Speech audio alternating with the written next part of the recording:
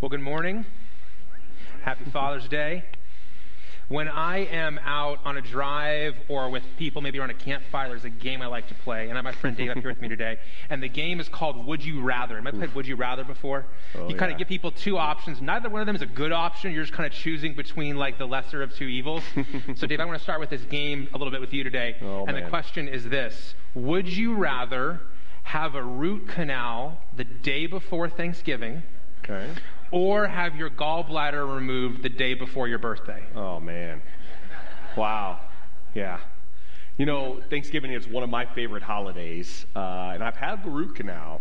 Definitely haven't had the opportunity to have the gallbladder, and I'm hoping not. But I think I'd still stick with the root canal just because at least I think I can eat the next day, though. I think I can make it. Speaking as someone who's had both since I lived in Prescott, I would say that you picked the right one. The pain of the root canal goes away far faster than the pain of the gallbladder. Yeah. The reason that Dave is here with me today, the reason we're kind of seated up here, is I had my gallbladder removed last week, the day before my birthday.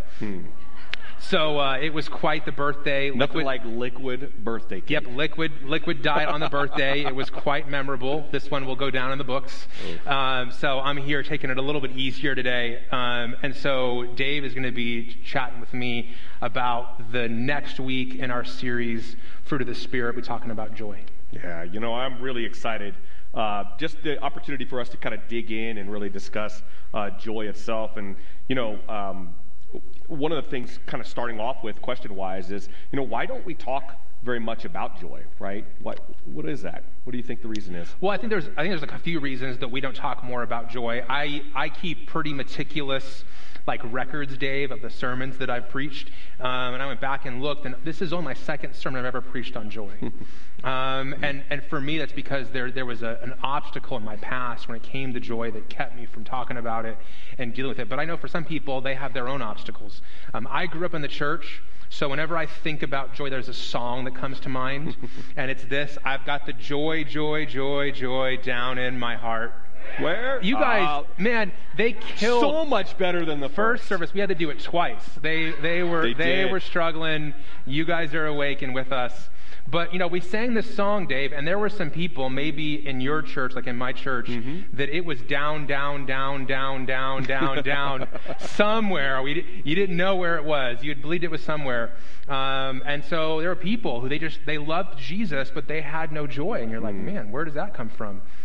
I think there was also, kind of growing up in the church, there was this pressure to have joy. Sometimes you're like in the car going to church, and there's no joy. And then you get out of the car and you put on like the face of joy, you know, and you kind of fake it. And I think that's one of the challenges, is that sometimes when there are these things that we don't experience, the temptation is to fake it. And I just would say today that our goal, you know, the last thing that I would say we want today is for you to experience a plastic joy, a fake joy. So I think there's some challenges in the church that we have with joy. I think there's some challenges in the culture that we have with joy. We live in a culture that is obsessed with happiness. I mean, it is people's number one goal to be happy. It is the number one goal of their work, of their marriage, of their relationships, of their money. Everything is about, does this make me happy? And so if my marriage stops making me happy, I'm going to end it. If we're friends and you no longer make me happy, I'm going to ghost you. If this job no longer makes me happy, I'm going to quit and find a new one. And so I think in that context of searching for happiness, what we've done is we've taken something that's primarily chemical. Like you can trace the arrival of happiness to a chemical being released in your brain and you getting a big dump of dopamine. We've taken that and we've elevated it to like the highest experience. And so we live in a culture that's turned happiness into an idol. But the challenge is in the church that sometimes when we have an idol out there, we struggle to talk about it in here because we don't want to push people down that path. And so what happens is that we live in a culture that treats happiness as an idol, but the church often treats it as an enemy. Like Jesus came and his goal was to make you the sourest person on earth, you know? Like we've taken it, we kind of reacted against it. You know, maybe we're afraid of it. And I would just tell you, the Bible is not anti-happiness. God is not anti-happiness. The enemy is not happiness. But we do have an enemy, and our enemy deceives us into satisfying our soul in what can't satisfy. So it's not that happiness is bad. It's just that many times we experience happiness, and then what? It doesn't fully, give us the feeling we want. So we think, okay, well, I need more of it, or a different kind of it, or with a different person. And I think what happens is our enemy's tricking us. So I think that's one of the reasons we don't talk about it, is I think it forces us to deal with these larger, more difficult things. Yeah, I think that's a great point for us to consider. I think, today's a holiday, Father's Day, and, I think that some of us maybe not necessarily experiencing joy, right? And maybe difficult. And so I know that you've got a list of maybe some obstacles in where we can feel joy. Yeah, there's some of you that the joy is easy for you. So there's going to be stuff in this message for you, I promise. But I'm somebody who's wrestled with joy. And it really came down to an experience I had as a child. I was 14 years old. Like you, Dave, my dad was a pastor. And there was a woman who began stalking my dad. She would wait in the parking lot for us to leave, watch us from her car. She called my house 2 or 3 times a day for a year and a half. Hundreds, thousands of creepy phone calls. We literally didn't answer our phone for a year and a half without it going to voicemail first. Wrote letters, made up lies, just crazy things. And what was her name?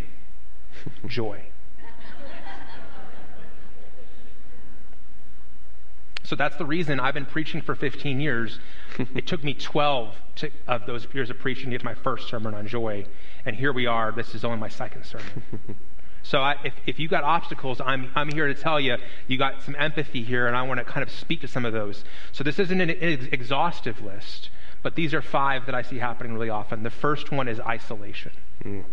When you're by yourself, it's hard to have and sustain joy. And many of us are dealing with isolation on the backside of 2 years in this pandemic. All of us have experienced at least one relationship that changed. Many of us saw a lot of relationships change. We know from just kind of surveying the church, 90% of you have moved to Prescott from somewhere else. Many of that 90% have moved here in the last 10 years. You are starting over. And so it's really easy for you to be isolated, and that can be an obstacle to having joy or sustaining joy. Number 2 is exhaustion. When you're exhausted, it's hard to have joy because exhaustion shifts and kind of messes with your perception of reality. And I define exhaustion this way, that exhaustion is when our output consistently exceeds our input. Now, there are times in our lives where we're going to have to give out more than we take in, but there's a price to be paid for that. And if you sustain yourself in that consistently, you're going to pay a price. And so for me, this is where I'm like a little bit of a kind of a rabbit trail. And Dave, you're going to hold me accountable. This isn't the whole sermon. But one of the first sermons I remember hearing about joy, the person said the secret to joy was this acronym, JOY. Jesus first, others second, yourself last. Now, this is not a heretical idea. This is not. There's truth here. That really Jesus is to be first in our lives. That we are to put other people above your own. You're a dad. I'm a dad. That's fatherhood. Yeah. You're putting your kids above yourself. But there's a struggle that happens within this that I think is actually an obstacle to joy. And that's that when you put yourself last, what it often does is it means you never consider yourself. And when you never consider yourself, I think you're breaking the greatest commandment. The greatest commandment, Dave, the first part of it is about loving the Lord. Loving the Lord with your heart, soul, mind, and strength. The second part is about loving your neighbor. But there's a line there that's really important. It says, love your neighbor. This is Jesus speaking, as yourself. And I think this idea right here, with joy, I think it would translate that verse, love others more than yourself. Love others better than yourself. And so there has to be an attention to self here. And we know this from just life. You get on an airplane, what do they tell you? Put your mask on first. Yep. That if you don't put your mask on, you can't help your neighbor. And so I would say, to the people who are here today, that caring for yourself is not selfish. Some of you need to hear this. You can't serve God from a place of burnout. I've been there. But there's a ... there. And the other side of it is that refusing to sacrifice is selfish. Yeah. So we live in a culture that kind of tends to fall off like into a couple different ditches. Mm-hmm. On one side, we need to remember that, hey, like, if you don't ever care for yourself, you're not going to have anything to give. On the other side, if you refuse to sacrifice yourself, if you refuse to put yourself second, Mark 8:34, if anyone would come after me, he must deny himself, take up his cross, follow me. If you don't ever sacrifice yourself, that's selfish too. Mm-hmm. So the goal is, hey, how do I not end up exhausted because I'm caring for myself, but also be sensitive to the calling of Christ to sacrifice myself some way. So that's my little rabbit trail for today. I can preach the whole day on that, but I won't. The third one is sustained tension. When you're experiencing sustained tension, you're going to have an obstacle to joy. And what is sustained tension? It's the product of a stressful, toxic, or unhealthy environment. Yeah. Sometimes our struggles with joy are environmental. I've shared that I worked for a number of years in an unhealthy church. Well, in that environment, it was hard to have joy because of all the tension that was being created in the environment. So I wasn't in control of that, but eventually I had an opportunity to leave that environment, and I experienced more joy on the outside of that. So sometimes there are real environmental reasons why we're not stepping into joy. Mm-hmm. Two more: lack of purpose. When you feel like there is no purpose to what you're doing, that feeling will be present with a joyless experience. Yeah. And so it's often when you feel joy that you feel purpose. And so oppositely, when you lack joy, it's often because you lack purpose. That's right. You say, why keep doing this if no one appreciates it and it doesn't matter? Mm-hmm. It's often you start going through the motions. You say, I'm just going on autopilot. This really is kind of meaningless. And then the last one is an obedience gap. So I read a lot, looked at a lot of people's lists of obstacles to joy. This is one that I added of my own because I've experienced it. An obedience gap is this: when you ignore what the Holy Spirit is prompting you to say or do. Because this series that we're in on the fruit of the Spirit, really the idea is that joy is not a fruit of us, it's the fruit of the Spirit in our lives. That's right. And so when we're not obeying and submitting to and following with what the Spirit's telling us, why would the Spirit continue to produce joy in our lives when we're withholding obedience? And so I've just found that those seasons that I started not having joy, many of them it's because I was avoiding something hard that the Spirit wanted me to do. Wow. I appreciate the opportunity that we're able to kind of do more of a, an interview type or kind of a conversational piece, but I'm going to assume, though, Scott, that you've got a big idea for us. I do. Okay. I lost my gallbladder, but I still have big ideas. Now, before I put this on the screen, Dave, I will tell you that you need to know this. I am not a heretic. Uh-oh. Okay, so what I'm going to share, I think people might initially kind of brace at. But I just want you to know I'm not a heretic. Okay? So here's the big idea.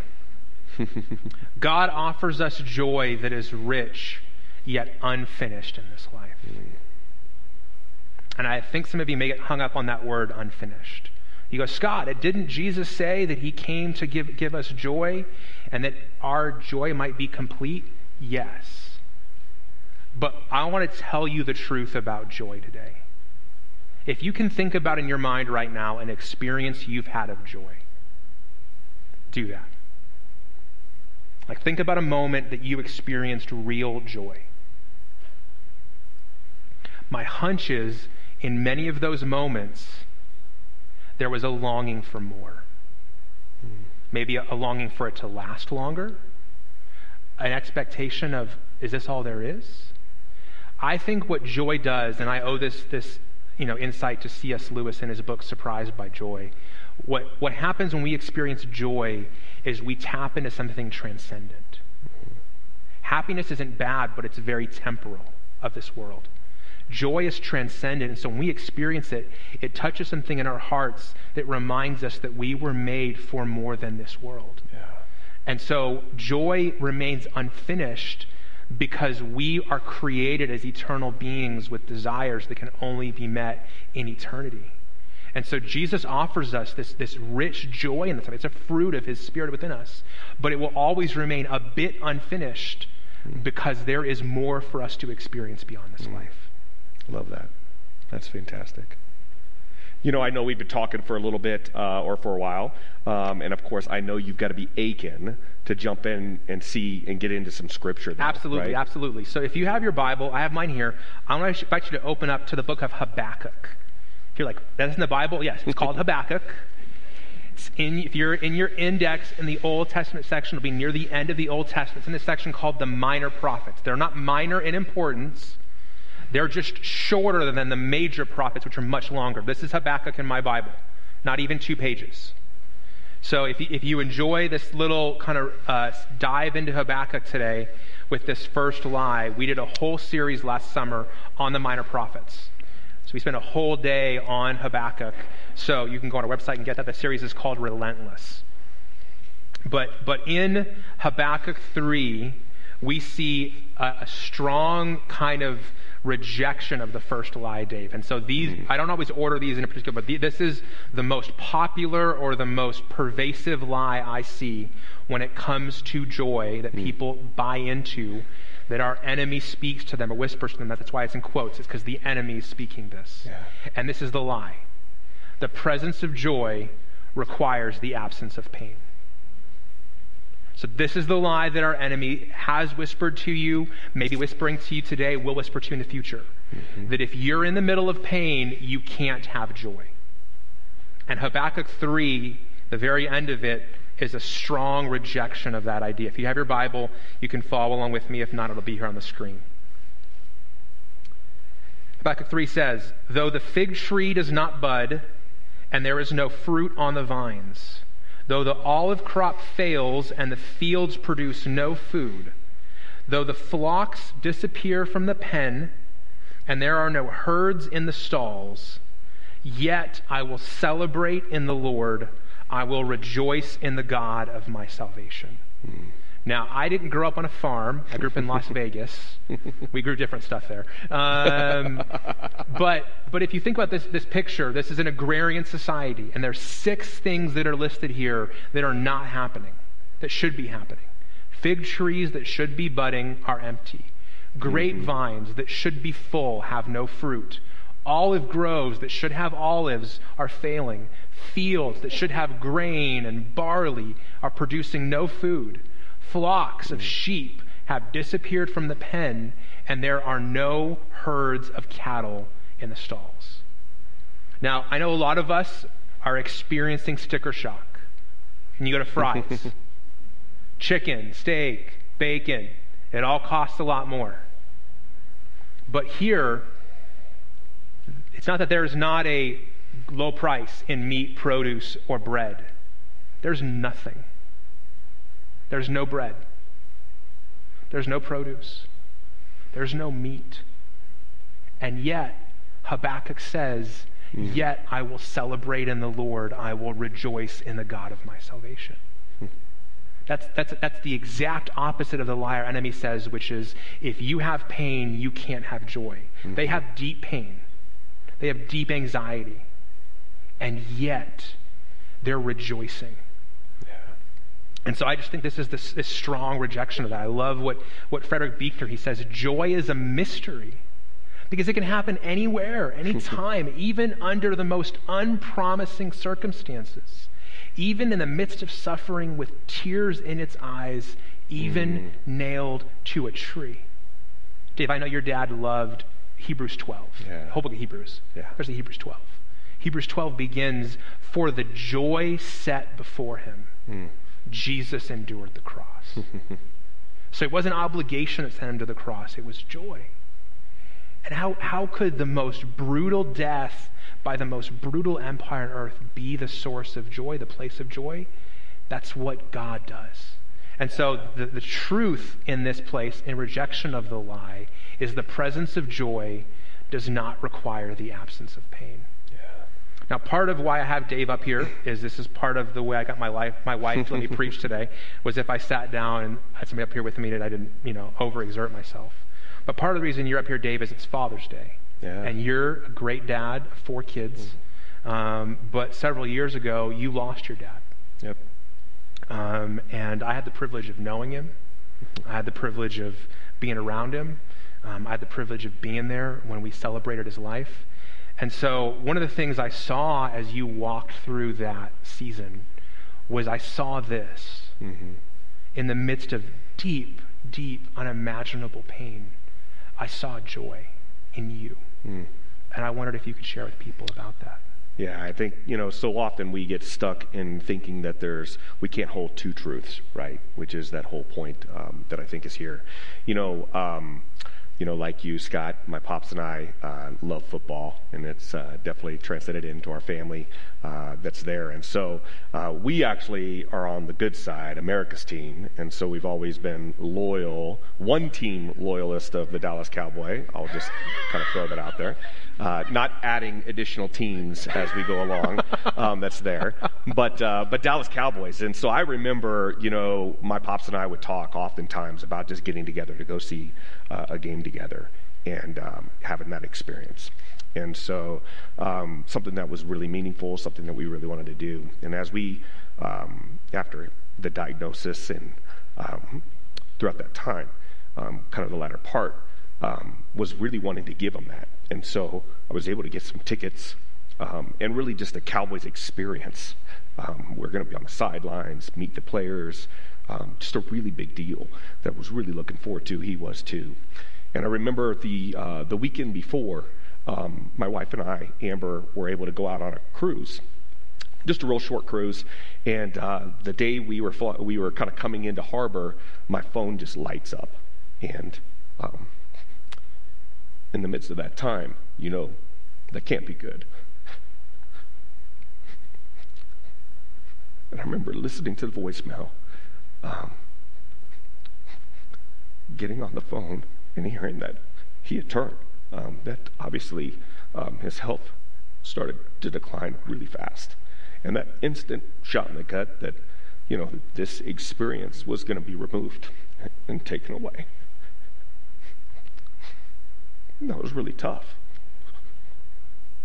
So, but you go right into go mode, right? And so it was like, hey, we got to get flights changed.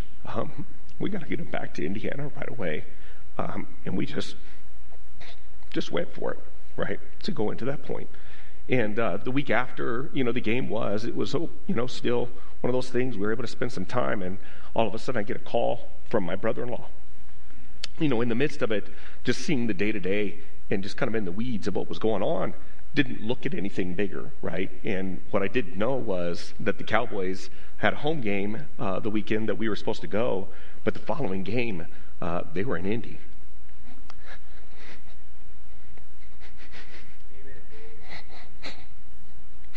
My brother-in-law was able to get us tickets to go see that game.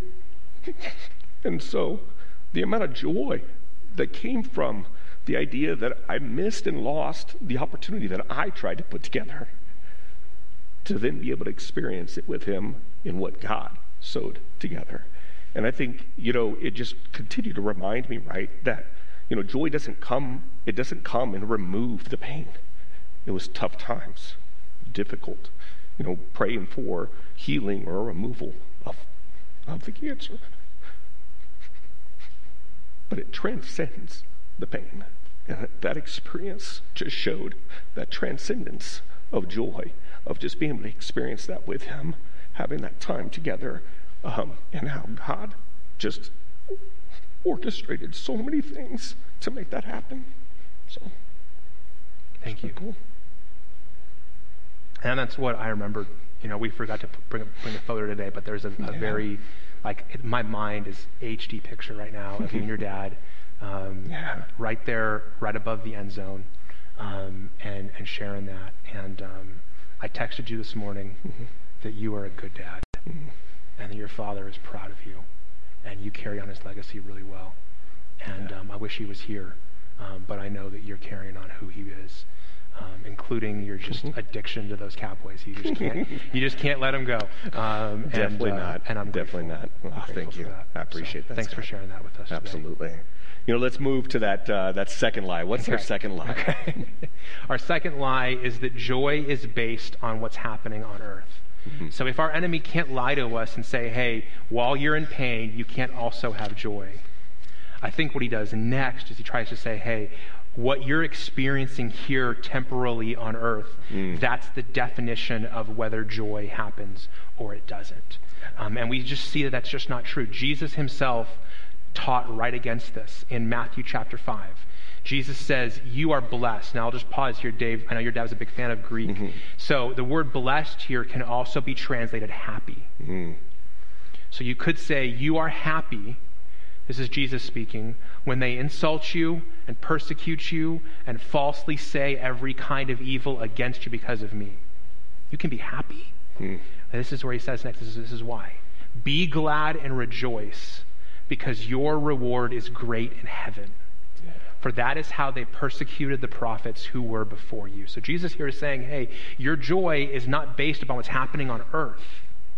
Your joy, even amidst persecutions, false imprisonments, lies about you, is because of what's happening beyond this moment in heaven eternally. And this is back to the big idea that God offers us a rich joy in this life, but it's unsatisfied, it's unfulfilled, it's unfinished, because this is not all there is. And so that's often why I think we pit happiness and joy against one another, and they're not against each other, but happiness is so much just about the moment in this world. And joy is so much more transcendent about what's happening beyond this world. And so we don't take joy in being persecuted. There's no martyr complex here. But we can have joy amidst those hard times because we know something greater is happening eternally. So Jesus speaks these words to his disciples, and then they live them. It's the beauty of the Bible. You get to see them teach it, and then they live it. Acts 5 says, after they, the Sanhedrin, called in the apostles and had them flogged, which means a really harsh beating, they ordered them not to speak in the name of Jesus, and they released them. Then they went from the presence of the Sanhedrin rejoicing that they were counted worthy to be treated shamefully on behalf of the name that's capitalized. It's the name of Jesus. And so again, it wasn't that they were like, hey, awesome, let's get beat again, you know? It was saying, hey, we're worthy to suffer on behalf of Jesus. This is what he taught us about, and now we're doing it. And so that's where I just think, again, that they had this awareness that their joy wasn't just circumstantial or even earthly. It was eternal. It was bigger than the moment. It transcended it. And that's why I think joy is so much larger than happiness. One of the things for me that I wanted to do this much is I wanted to dig in, what's the meaning of joy? And so the Greek word here for rejoicing is the word chara. You could transliterate it in English, chara. And it's the biblical word for joy. It's rejoicing, gladness, bliss, enjoyment, or celebration. But when I heard that, I was reminded of another word. I almost failed Greek. I took a C the first semester. It was a mercy C. Hebrew is a more fun language for me. But in Greek, there's a word that I was reminded of when I heard chara, and it's the Greek word for grace, which is charis, which means unmerited favor. Literally, the root of grace in Greek is joy, and I believe the root of grace, of joy in our life, is attached to grace, that when we receive the grace of God, it births joy in us because we realize we didn't deserve this favor, we didn't merit this favor, we haven't earned God's love, we've received it as a gift, and it begins to birth in us just a deep sense of gratitude and joy. So again, in contrast, while Satan says, our enemy says, your joy is only found in your circumstances, Jesus says our joy is based on something eternal and not something earthly. So that's the second lie. Love that. Oh, that's fantastic. So as you're looking at it, I thought this was an interesting one, though. But what's the third lie? Yeah, so the third one, and I think this is for those of you who maybe struggled with joy, it hasn't come as easy for you. The lie that you may hear is that be careful about sharing your joy. After you lost that trip to Arlington with your dad, you probably were nervous to tell people you were going to the stadium in Indy because you were like, I don't want to mess this up. When you've lost something, you kind of hold that tighter. And sometimes when we've lost joy or we struggle to have it, when we get it, we kind of hoard it and we white knuckle it. But we're invited in Scripture to share our joy. Jesus is a great example of this. Matthew 11, it says, the Son of Man came eating and drinking, And they say, look, a glutton and a drunkard. So Jesus obviously enjoyed a party.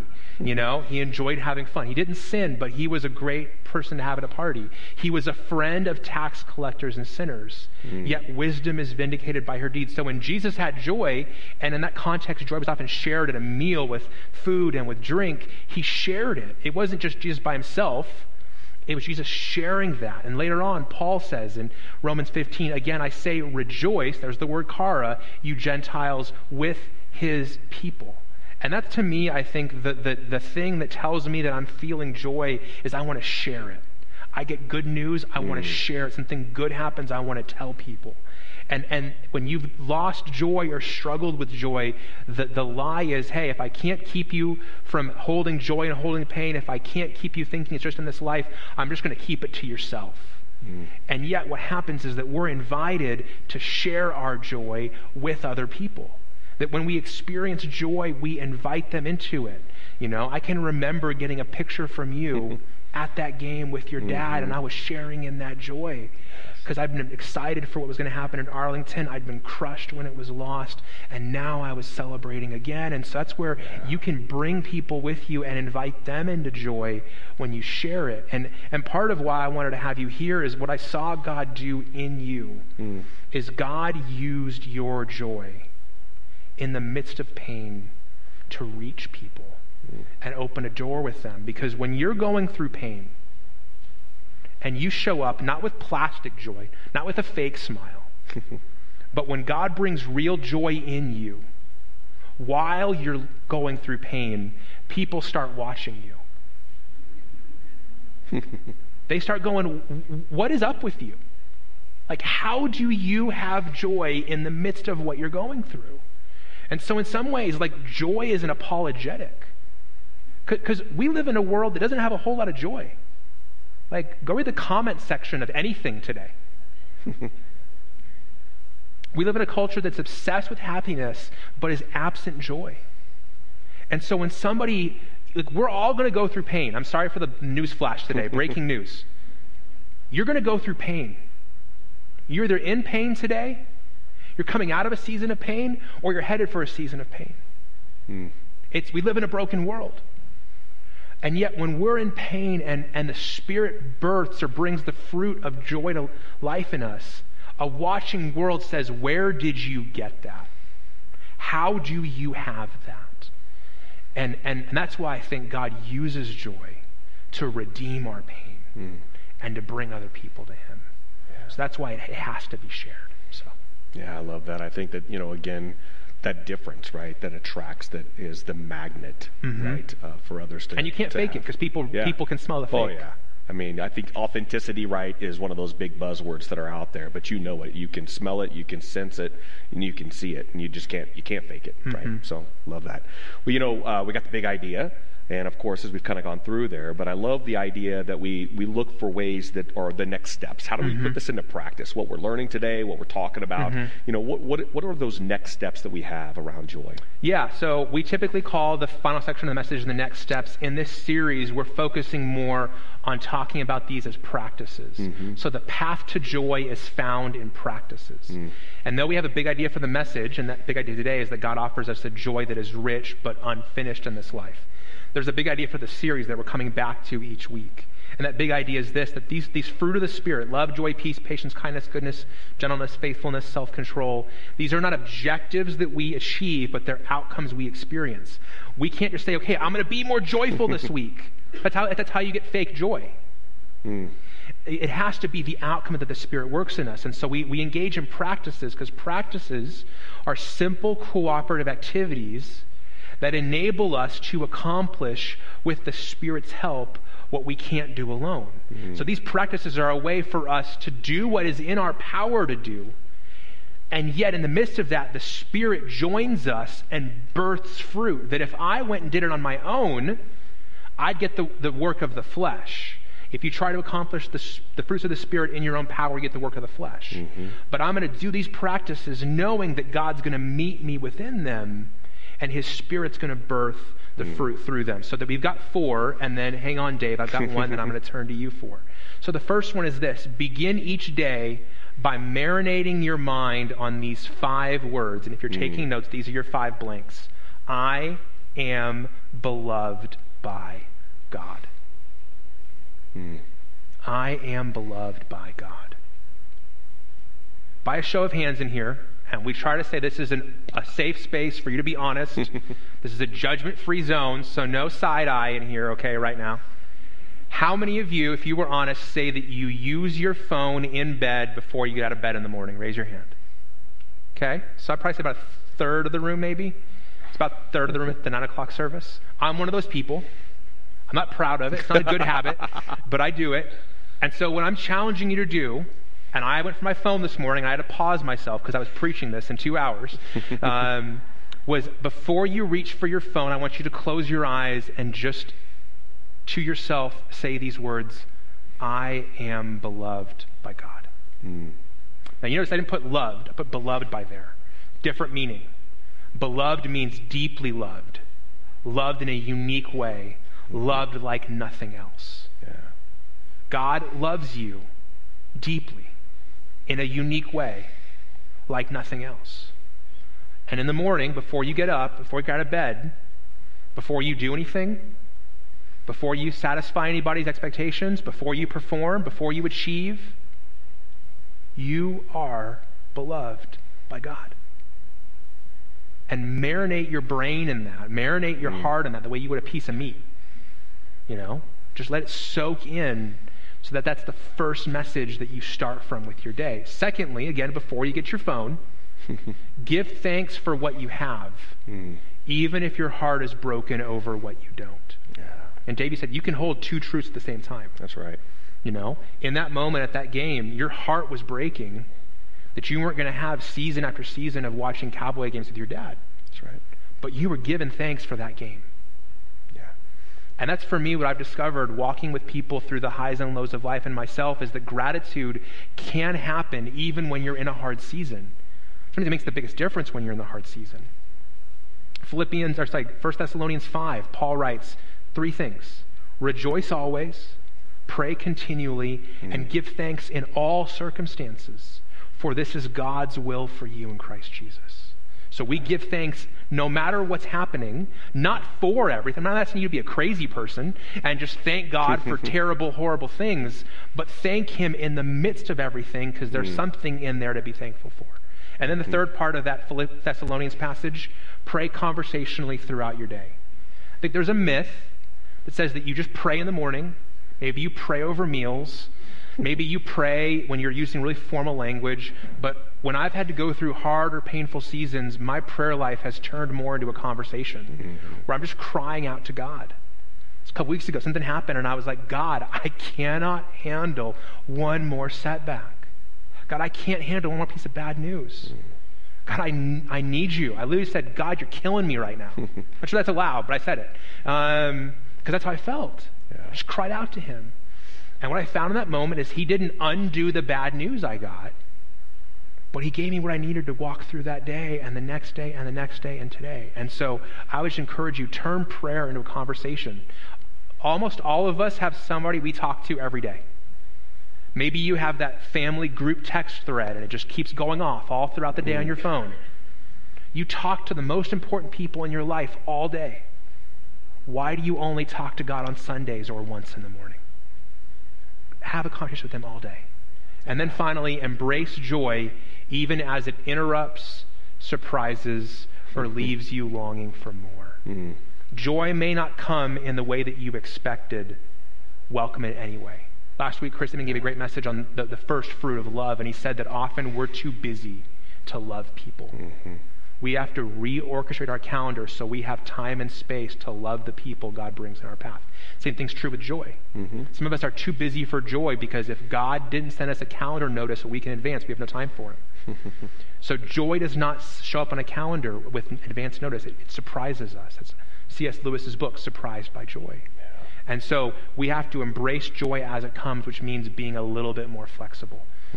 Dave, I wanted to turn to you. I mentioned I was going to give you an opportunity here. I know I've watched you live with joy through painful, hard times. Was there a practice when you were going through that helped you not to will yourself into fake joy, but to cooperate with what God was doing? Yeah, absolutely. I appreciate that. It's something that I talk a lot with, one-on-ones, coaching, CEOs and owners going through. But the practice really is a practical practice, but it's really this zooming out approach, right? And I think so often, at least myself, I find myself when you're going through either an adversity or a challenge or you're going through pain, you can get so zeroed in and zoomed in where you only see that pain. You only see that threat, that obstacle, whatever it is. And we, our view is really tight. And, this practice of, taking a moment to breathe and take a step back and see, and increasing your field of vision so that you can see overall what all the things that are happening and how things are going to go through. I described earlier, I could sit here and name, and at the moment, right, the joy that was filled during that game was I knew all of the things. I was able to see all the things that had to happen in order to make that moment happen. And man, that's overwhelming, right? To be beloved that much, that God would move those things for that moment. And so I think that the idea of just being able to step back, increase your field of vision, hindsight, I look back, Scott, and as I still look back at the moments, I think sometimes God gives us bigger ideas or bigger visions of what has orchestrated. I shared with you guys that lost the moment, the opportunity to go to a game with my pops in Arlington that was there. But the following year was able to use those tickets to take my son.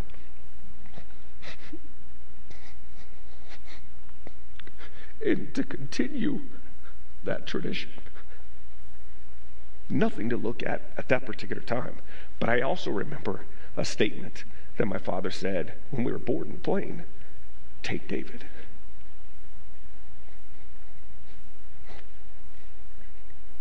I think it's just neat when you can see how God continues, and when you continue to take those steps back, you get to see how God weaves things that are painful, are difficult, and yet how he can weave them into such a beautiful story and something that just can continue to field and feel joy in our lives. And so I look forward to your next kid going to Arlington for a game, right. And you're next, and you're next. Yeah. Well, thanks so much for your honesty, your transparency, your willingness to share here. And we pray that this has helped you take a step towards joy today. Let's pray. Jesus, we thank you so much for the fact that you are with us, powerfully present, even in the midst of pain. And though our world would say it's not possible to have joy, though our enemy would say it's not possible to have joy, we know that you are powerfully at work in our weakness, in our pain, in our grief, in our loss, in our confusion. And there is not a moment in our lives, there is not a space in our world that you don't declare as yours. I thank you for the way that you have brought joy amidst the pain that my brother has walked through. And I thank you for the joy that you have brought and continue to bring through the memories of his dad, and the things they shared together. And I pray for the people who are here in this room, who are watching from home right now, who will watch or listen later. And I pray that you would bring the fruit of joy to life in them and through them in ways that exceed their imagination, in a way that only you could do. I thank you for the reminder that it's not joy or pain. It's not joy or loss. It's not joy or struggle. It's both. It's and. And we thank you that you are the God of and. That you meet us where we are. And you redeem, you restore, you do great work. Thank you for today and the way that you're speaking.